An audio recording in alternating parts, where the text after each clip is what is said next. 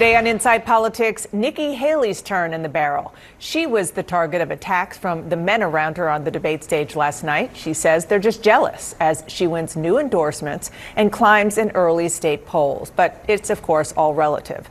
Haley may now be in second place in states like New Hampshire and South Carolina, but she is still 20 or 30 points behind Donald Trump. Trump, of course, was once again not on the debate stage. He was where you see him now in New York City, particularly in a courtroom in Manhattan. That is where he is as we speak.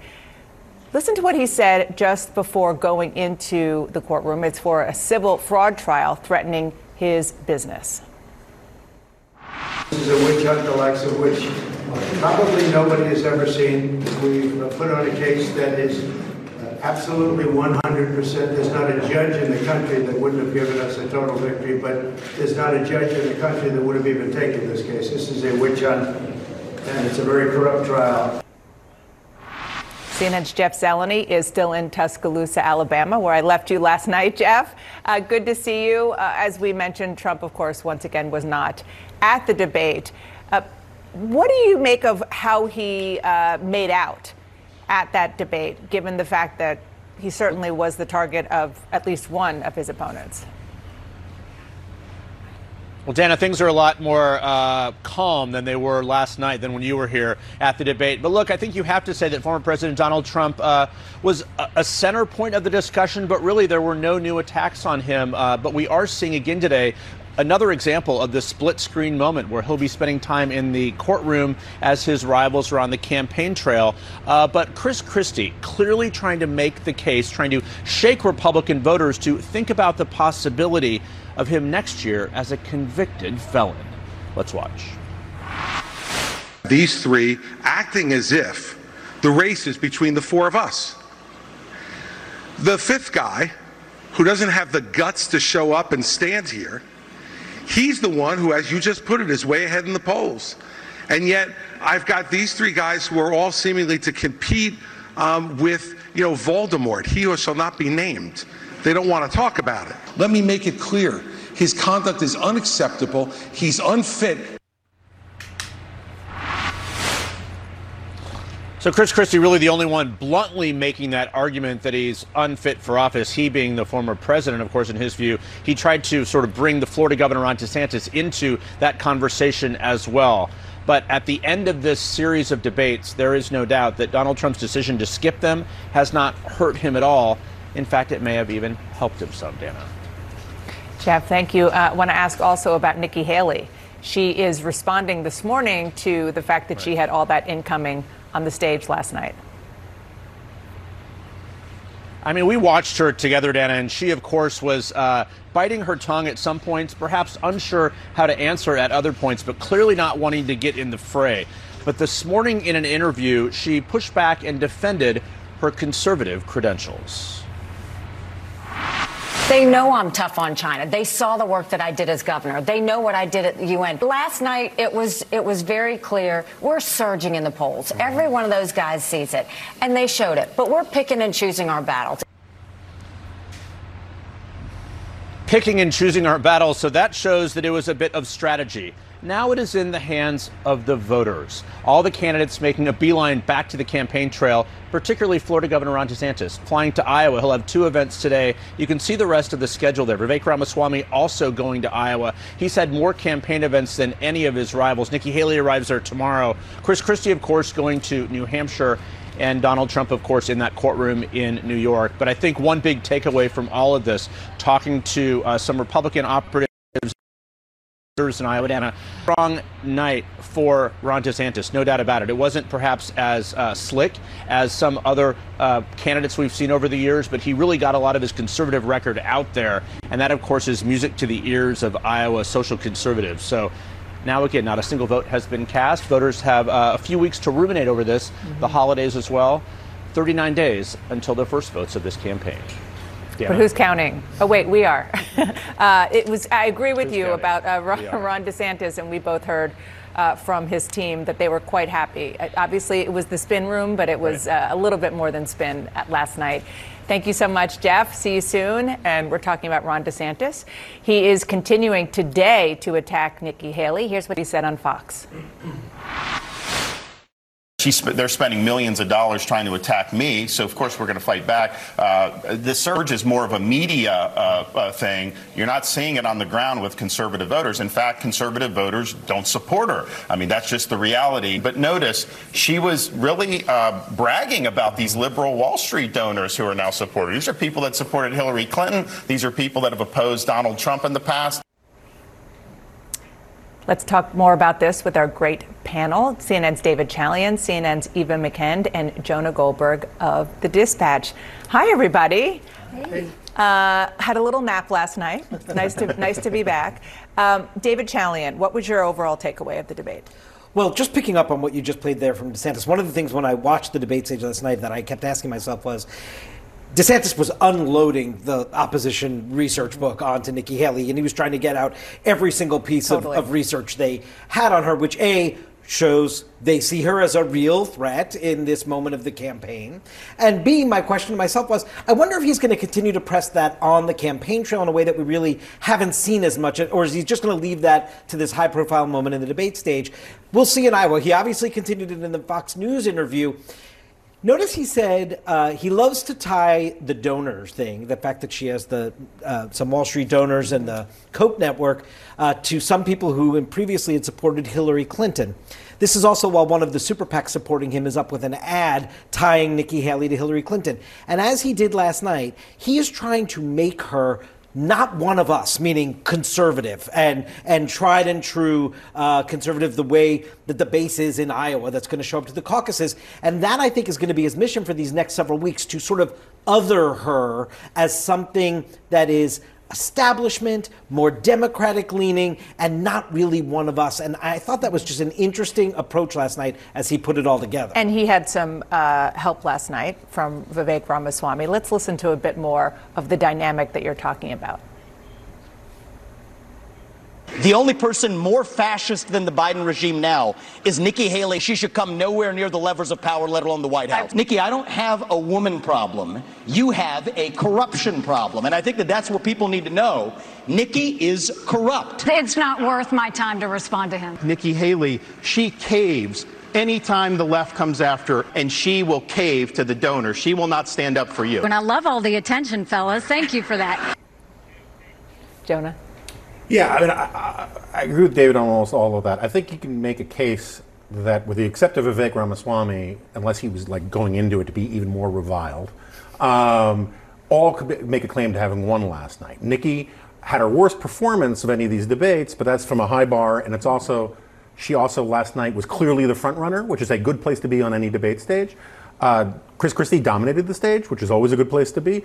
And Ron DeSantis had his best performance so far. So, how that all matters, I don't know how many persuadable voters were watching last night.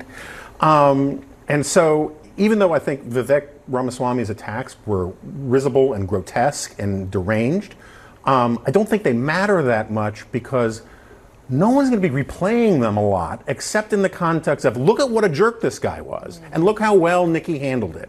So the only other takeaway I would have, and this is true of all of these debates if you take Ramaswamy out, when you don't have Trump on the stage, this is still pretty a Reaganite party. The arguments, I mean, Nikki and DeSantis don't actually disagree on very much. They just say the other one is lying about what they say their positions are, and here's some OPPA research to prove it. But on the actual things they're campaigning on, there's not a lot of daylight between them. No, that's such an interesting point. So we did see Chris Christie. You said he dominated the stage. I said to him afterwards, it was like you were a fourth moderator in that debate. Let's listen to what he did to defend Nikki Haley. He has insulted Nikki Haley's basic intelligence. If you want to disagree on issues, that's fine. And while we disagree about some issues and we disagree about who should be president of the United States, what we don't disagree on is this is a smart, accomplished woman, and you should stop insulting her. Eva? I mean, it seemed like he was on the verge of an endorsement right then and there. But listen, Governor Christie, he knows his audience. He is really competing for the New Hampshire voters. And he knows that that's a more moderate electorate, that they like them both. And so I think that there was some political strategy there as well. I was texting with a pastor earlier this morning, and he shared with me that he was really disappointed in how personal the attacks were on that stage last night. So Chris Christie is speaking directly to that and trying to hone in on that. I do think that as we get closer to New Hampshire, if he's still in this game, he's going to be more aggressive with her. I actually asked the former New Jersey governor about whether or not he was, I didn't use the word endorsement, but pretty close. Let's listen to our conversation. It seemed as though you were forming a bit of an alliance with her. No, it's not me, forming an alliance with Nikki Haley. Wait till you see what's going to happen over the next 7 weeks. What's going to happen? We're going to be competing against each other hard to try to win New Hampshire, I suspect. David Chalian, you speak New Jersey. Can you translate? I do. Translate, please. Proudly so. You can expect that there's going to be an aggressive campaign from Chris Christie against Nikki Haley. First of all, to Eva's point, he's put all his eggs in that New Hampshire basket. That's his launch pad if he's actually going to have any kind of staying power in this race. The initial question that Christie got in this debate from Megyn Kelly last night was like, why are you still here if Republicans don't like you, right? And which is a good question. No, totally fair question about his political standing in the race. But the answer is, I'm trying to carve out a possibility here in New Hampshire where independents can vote in the race. What is he doing today? He's launching a college tour in New Hampshire to try to get to some young voters. He's trying to piece together a potential coalition in the New Hampshire Republican primary electorate where he can overtake Nikki Haley's stance there and perhaps stand one-on-one with Trump, not for I don't mean the duration, but on that night as the results come in. And that will change the calculus for people of their understanding of him in this race. Obviously, he is a long shot for the nomination, but he's not somebody who's just apparently going to go and acknowledge the reality of the polls. He's going to fight this out for what he's committed to doing, and that means taking Nikki Haley down a peg in New Hampshire. You agree? No, I agree with that, and just more broadly about his debate performance last night. I am pretty passionate that what our politics doesn't need is more lawyers. But one of the things that Christie does better than anybody else in politics is, and what he did to Marco Rubio, is he kind of breaks the fourth wall with the audience. And he said, because he actually does this thing that only trial lawyers who have to listen to hostile witnesses can do. He listens to what the other people says and says to the audience, see what he did there? He was reading from a script. He wasn't actually being honest with you. And he could repeat back what the question was. And I think that's very effective and kind of meta in a way that you don't see on presidential debates. That's such a good way to put it. You definitely can feel it, but I couldn't sort of articulate it until you just did so well. I have to ask before we take a quick break. I've been thinking about this since last night. The way that Nikki Haley uses her femininity, the fact that she is the only woman up there, it's very intentional, and it's very... It's subtle, but it's not so subtle. It isn't. And, she uses it to her benefit. She, I think, says that she's not interested in engaging in identity politics, but she definitely plays up the fact that she's the only woman on that stage. Calling everybody fellas. Yes. I mean, and what we saw from her, really, I think, some people say, well, this wasn't her strongest, but I think that we saw from her a quiet confidence that really illustrated that she knows she's winning. She didn't have to engage in some of these tit-for-tat fights because she's doing well. So why even get in the gutter? Yeah, that's kind of a mom move, I think. And yes, I do speak. Winning amongst the four on the stage. Right. Yes, That's right. Yeah. Okay. Very, very good point. We have some breaking news on Capitol Hill. The House just voted to censure Democratic Congressman Jamal Bowman for triggering the fire alarm in a congressional office building when there was not an emergency. Adoption of House Resolution 914, the House has resolved that the House of Representatives censures Jamal Bowman, representative from the 16th Congressional District of New York, that Representative Jamal Bowman forthwith present himself in the well of the House of Representatives for the pronouncement of censure, and that Representative Jamal Bowman be censured with the public reading of this resolution by the Speaker. The GOP-led censure resolution passed by a vote of 214 to 191. Up next, Vivek Ramaswamy unleashes conspiracy theories on the stage. Hear how he responded when I talked to him about it after the debate. Now supporting Nikki Haley. This podcast is supported by Sleep Number. Quality sleep is essential. That's why the Sleep Number Smart Bed is designed for your ever-evolving sleep needs, so you can choose what's right for each of you whenever you like. Need a bed that's firmer or softer on either side? Helps you sleep at a comfortable temperature. Quiets their snores? Sleep Number does that. Only Sleep Number Smart Beds let you each choose your ideal comfort and support, your Sleep Number setting. Sleep Number Smart Beds learn how you sleep and provide personalized insights to help you sleep better. All Sleep Number Smart Beds feature cooling, pressure-relieving comfort layers for soothing sleep throughout the night.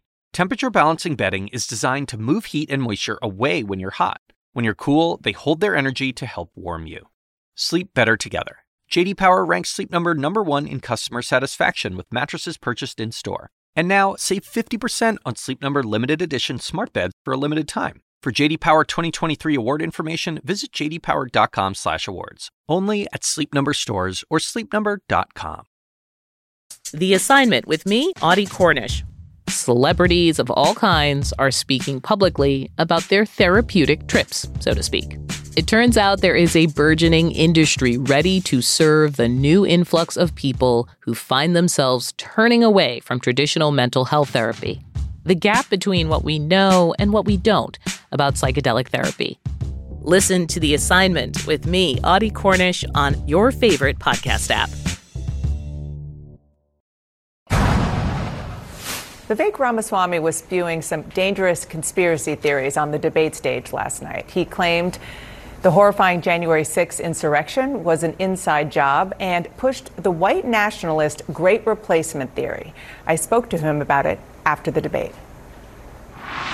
But when you use the term Great Replacement theory, that is exactly what that refers to. But you understand that term is something that evokes anti-Semitism, and it evokes piece of this. I'm against anti-Semitism, and I've spoken accordingly. But people who have, but I think we also have to admit the truth of what's happening, Dana. But and this is coming through Biden's own words. This is being used 10 years ago for killings in Buffalo, for a killing in Poway, California. If it was a Republican saying the same things that Biden said 10 years ago, do you understand how somehow dangerous you call it a it is? Conspiracy theory. It's not even just a conspiracy theory. It's dangerous. I disagree. I think what's dangerous is the suppression of open dialogue. Well, look, I think that we need to have more open dialogue in this country. Our great reporters are back with us. Jonah Goldberg, I'm going to start with you on this. Yeah, so look, it's very difficult for me to exaggerate the low esteem I have for Vivek Ramaswamy. He knows what he's doing.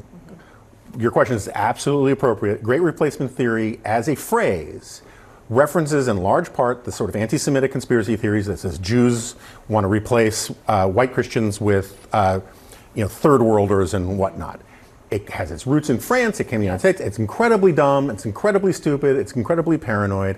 He knows that's how it rings. And when so it's sort of like, the Hamas militant type who speaks about peace in English to the West and then at home talks about murder and stuff. He knows his audience that he's trying to get support from, understand that term for what it is. And then they love to hear him sort of play this, oh, you're crazy for even thinking it's anti-Semitic game. Everyone knows what it is. He does the same thing with the January 6th stuff. Whether he knows better or not, what he is doing is he's trying to essentially monetize. It's sort of a Roger Stone strategy. The dregs of the sort of, very online Alex Jones crowd, that's a constituency now for parts of the right. And he wants to be their standard bearer. Well, it is a constituency for parts of the right. And I think that's why it's important to call it out, because it has for a long time lived on the fringe, online in particular in recent years. It has become part of the manifesto of the mass shooter in New Zealand, and of course here in Buffalo, in Poway, California, as I mentioned to him. It is not just anti-Semitic, it's racist. It is, but I wonder how we engage with this in a real way, because when you speak to some voters, he's speaking directly to the anxieties of some white conservatives who truly do feel as though the Democrats are on a mission through voters of color to replace them. who truly feel as though that many of the January 6th defendants were set up or overcharged.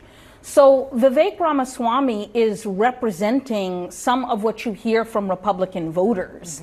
And so for as much admonishment as he's getting today, we can't forget that those voices exist and those voters exist, and I don't know how we grapple with that. Yeah, no, I mean, such an important, interesting, very difficult conversation, unfortunately, one that he brought into the mainstream. I do want to turn back to the guy who's the front runner in this race, Donald Trump, and what Ron DeSantis said last night about what Trump said this past week about the notion of being a dictator. The media is making a big deal about what he said about some of these comments. I would just remind people that is not how he governed. He didn't even fire Dr. Fauci. He didn't fire Christopher Wray. He didn't clean up the swamp. He said he was going to drain it. He did not drain it. He said he was going to build the wall and have Mexico pay for it. We don't have the wall. I will go in and wreak havoc on this bureaucracy. You will see people fired. David? Well, he's leaving out a piece of his governing record, I think, when he says it's not how he governed, because at the end of his term of governing, he attempted to overturn a legitimate election. That sounds pretty dictatorial to me. But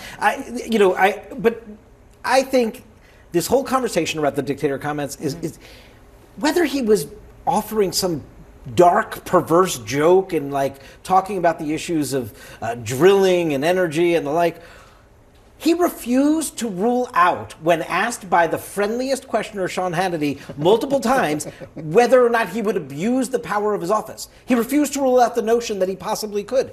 That, to me, end of story there. I mean, so it's really an indefensible position. But DeSantis, of course, sees that an opportunity to hit the media here, an opportunity to make an argument against Trump that is based on not being Trumpy enough. And that to me is part of the failure thus far of his salesmanship of his position in this race. Yeah, and is what one of the things that sent Chris Christie through the roof, because he wasn't answering the question about his failure to say, I will not abuse my power if I'm in office again.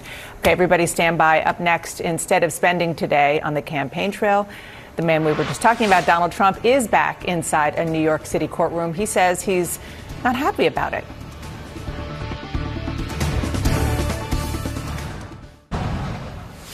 Donald Trump spoke on his way into a New York courtroom today, calling the $250 million civil fraud trial against his Trump organization a witch hunt. When you value a place like Mar-a-Lago at $18 million, what it's worth, anywhere from 50 to 100 times, this case should be over. This case should have never been brought. This was a political witch hunt by an attorney general who's out of control. CNN senior justice correspondent Evan Perez joins me, along with CNN national correspondent Kristen Holmes. It's Inside Politics, so let's start with the politics. And you've been reporting for some time, along with our team, about the collision between Donald Trump, the defendant on multiple fronts, and Donald Trump, the candidate. Yeah, and it's only getting more and more closely knit. And what we're seeing now is Donald Trump did not have to be in court today. He wanted to sit through some of this testimony. Now, part of that is because these are his witnesses, the people who are going to say what he wants to hear. But the other part of that is that we've seen him really use these court appearances as campaign events. He had nothing on his schedule, and now we are taking sound from him at a courtroom because he's talking to cameras, talking about his legal cases. They are really trying to seek to amp up these events as campaign rallies. And as we know, Donald Trump is expected to testify on Monday, and you can expect he's going to try to take control of the narrative then as well. Well, I mean, look, I think today he had a witness in there who is an expert for the defense, who makes the case that, look, people make different calls on valuations of real estate all the time. It doesn't mean that you were trying to defraud. It means that people have different ways to value things. And so that's a very good case that he's trying to make.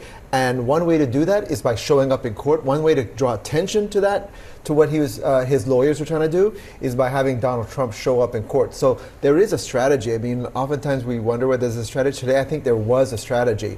But for the former president, I think one of the things that I think gets more complicated is how does he navigate the campaign trail and all of these trial dates that have come in, that he has coming up.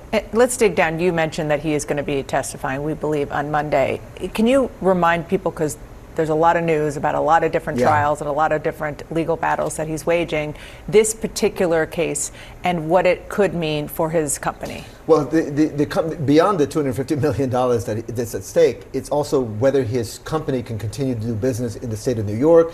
It really, calls into question, the viability of his company, and that's one of the reasons why he's fighting so hard. But I think, as Kristen points out, one of the things that he is trying to do is seize the trial calendar, the legal calendar, and turn it to his advantage for his political benefit, because he's not really going to be the guy out there kissing babies in Iowa or anywhere else, right? He's not a regular politician, right? So these trial events don't really have that kind of an impact, but he's instead trying to use it to seize it to his advantage. You'll see that political calendar right there. He's got so many things, including, of course, the trial, the big one in Washington coming in March. And he's going to try to find a way to turn that to his advantage. Which is a criminal trial, very different from what we're seeing now. Real quick, what are you hearing from your sources about what to expect on Monday in this civil trial? Well, we expect Donald Trump to take control of the narrative. If you remember when he testified and he was cross-examined by the other side, he was already trying to take control of the narrative. However, the judge stepped in. This now means that his own lawyers are going to be asking the questions, and he's going to get to say what it was that he wanted to say before. He will be in control of this, and you should expect that he will try to take control of the entire experience. Just like we saw last time he testified, every single moment of that day, anytime he was allowed out of the courtroom, he was in front of the cameras talking. And I think you're going to see that again. Kristen, Evan, good to see you. Thank you so much for your reporting, both of you. Senate Republicans blocked a bill that would have sent billions of dollars in aid to Israel and Ukraine. Will the president give in to the Republicans' demand? We'll explore after a quick break. From executive producers Park Chan-wook and Robert Downey Jr., The Sympathizer is the new HBO original limited series based on the Pulitzer Prize-winning novel of the same name. Join me, Philip Nguyen, a scholar of Vietnamese-American culture, and the cast and crew as we discuss the making of this historic series. Subscribe now to The Sympathizer podcast wherever you listen to podcasts, and stream HBO's The Sympathizer starting April 14th exclusively on Max.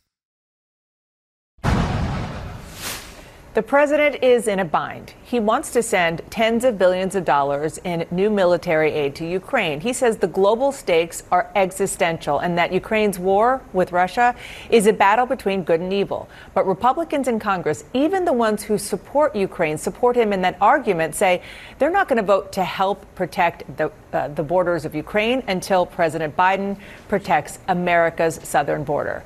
CNN's Priscilla Alvarez joins me now from the White House. So, Priscilla, what is the White House doing now to try to salvage this and make some kind of deal? Is that even possible?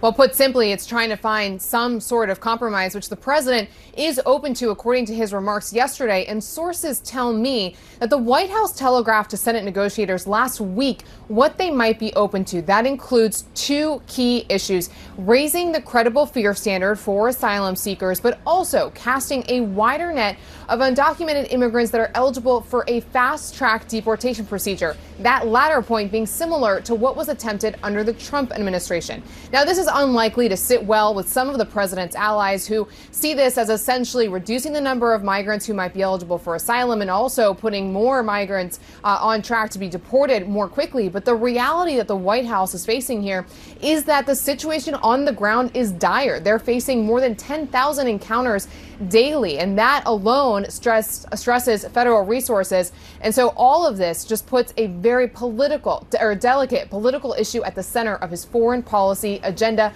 leaving compromise as really the only option. Dana? I mean, compromise on immigration, it sounds so easy. Priscilla, thank you so much. Appreciate it. Our reporters are back with us. I mean, let's start with Ukraine and this quote from the Ukrainian President Zelensky. He said, in the case of Ukraine, if resilience fails today due to lack of aid and shortages of weapons and funding, it will mean that Russia will most likely invade NATO countries, and then the American children will fight. Yeah, I mean, I don't think there's an invasion of a NATO country in the near future, but the basic point, I think, is correct. I think I have a lot of criticism of the Biden administration for not giving more aid earlier. This sort of hurry up and wait dynamic, I think, was politically unwise. He could have gotten away with giving a lot more aid up front. But on the same time, Biden's on the right side of the big picture argument, which is that we should be helping Ukraine, the Republicans on the wrong side. That said, I think what the Republicans are doing here is smart politics. You can argue with the policy. And I also think that Ukraine eventually gets the aid, just maybe not on the timetable that they want. Well, talking about Republicans pushing smart politics, I mentioned at the beginning there that even Republicans who are very, very supportive of Ukraine and its mission and wants the U.S. to help are saying not without immigration. Listen to what Lindsey Graham said on that. We need to help Israel. They're fighting for their lives. If Putin gets away with the Ukraine, we'll be in a war with NATO because he won't stop. We need to help Taiwan stand up to China, but we need to secure our own friggin' border. I'm not going to send any money to Ukraine or anywhere else until we fix our broken border. No money for anybody until we secure our border. I mean, but Democrats are not in a position to really negotiate on this issue. We already see President Biden really vulnerable with a lot of his core constituencies. I'm not surprised that they are in this position on foreign aid, at least. I think despite the platitudes on both the left and the right, there is real concern as Americans are struggling about the political argument of giving more foreign aid. Although we see it more pronounced from House Republicans, Democrats have that concern too. But I think that Senator Padilla's statement on this of California really reflects where a lot of Democrats are. He says that he's concerned about harmful changes to our asylum system. He suggests it's bad politics for Democrats and that permanent policy changes would set a dangerous precedent. So that's why we don't see buy-in from Democrats here. Forgive me for interrupting. I'm glad you brought that up because we should dig a few inches deeper into what we're talking about here on immigration, what Republicans have on the table. This is what was in the House bill.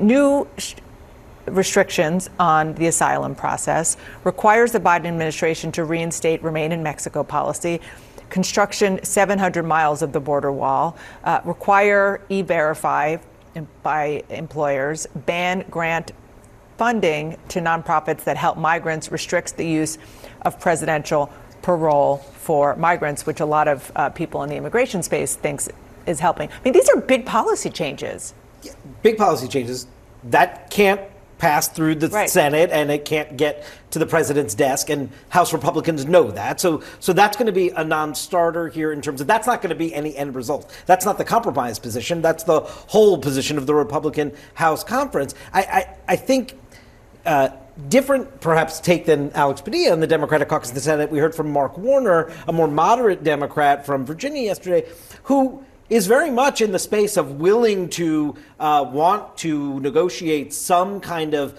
border security enhancements and some of these pieces. But even he says H.R. 2 is just so far to the right from their perspective that it's not going to be part of a final solution here to a negotiation. And real quick, politically speaking, is it beneficial for the president to do something on immigration, which is an Achilles heel?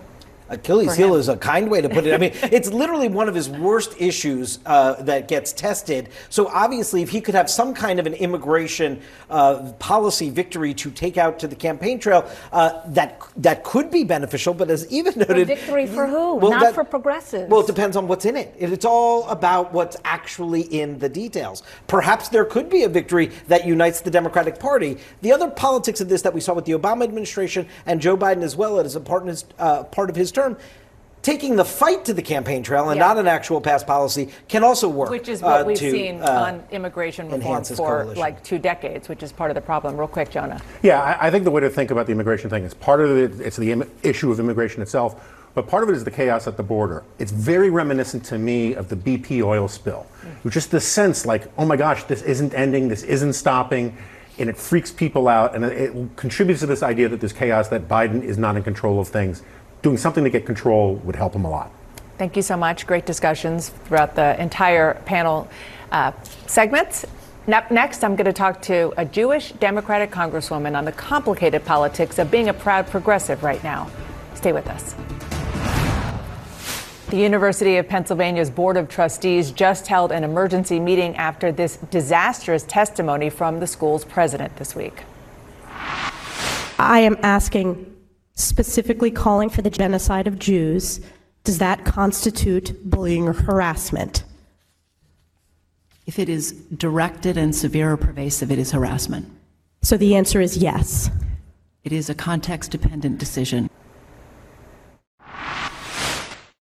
In that moment, I was focused on said she should have spoken differently, and that, yes, calling for genocide is deeply threatening. She is one of multiple college presidents under fire for their response to rising anti-Semitism on campus. I should say maybe lack of response. Joining me now is Democratic Congresswoman Becca Balint from Vermont.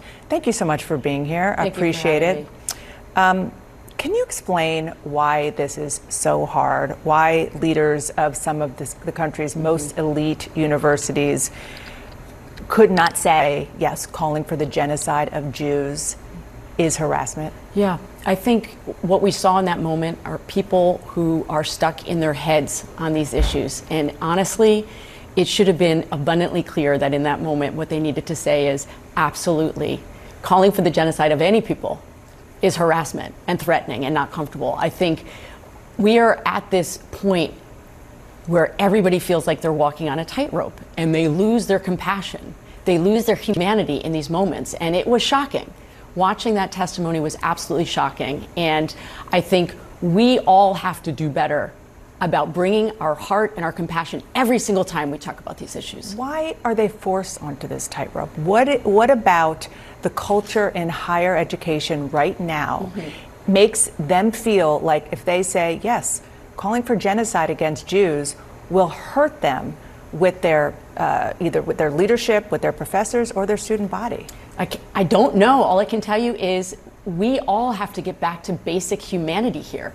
And we get so hung up on words, right? And it is so clear when we talk about this horrible, horrible war between Israel and Hamas, that there are all of these outside pressures forcing us to try to say certain words in a certain way. And then what happens is we end up saying nothing, nothing of substance. I want to play part of a video that you released when you were campaigning for the House in 2022, talking about your family history. I know what can happen when we turn away from each other. My grandfather was murdered on a death march in the Holocaust. I grew up with the knowledge that people can be led astray when they're scared.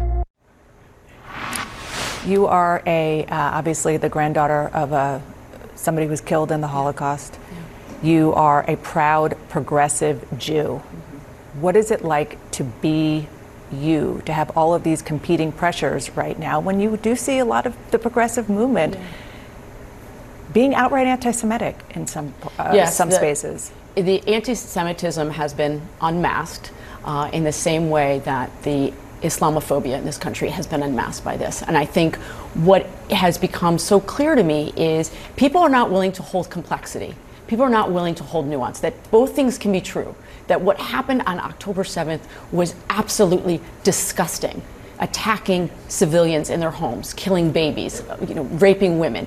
That is abhorrent. And also seeing those civilian deaths in Gaza is also abhorrent. And somehow right now we're not able to hold the complexity, but we need to. This is not an easy issue. I want to play part of an exchange that I had with the chairwoman of the Progressive Caucus, Pramila Jayapal, on State of the Union on Sunday.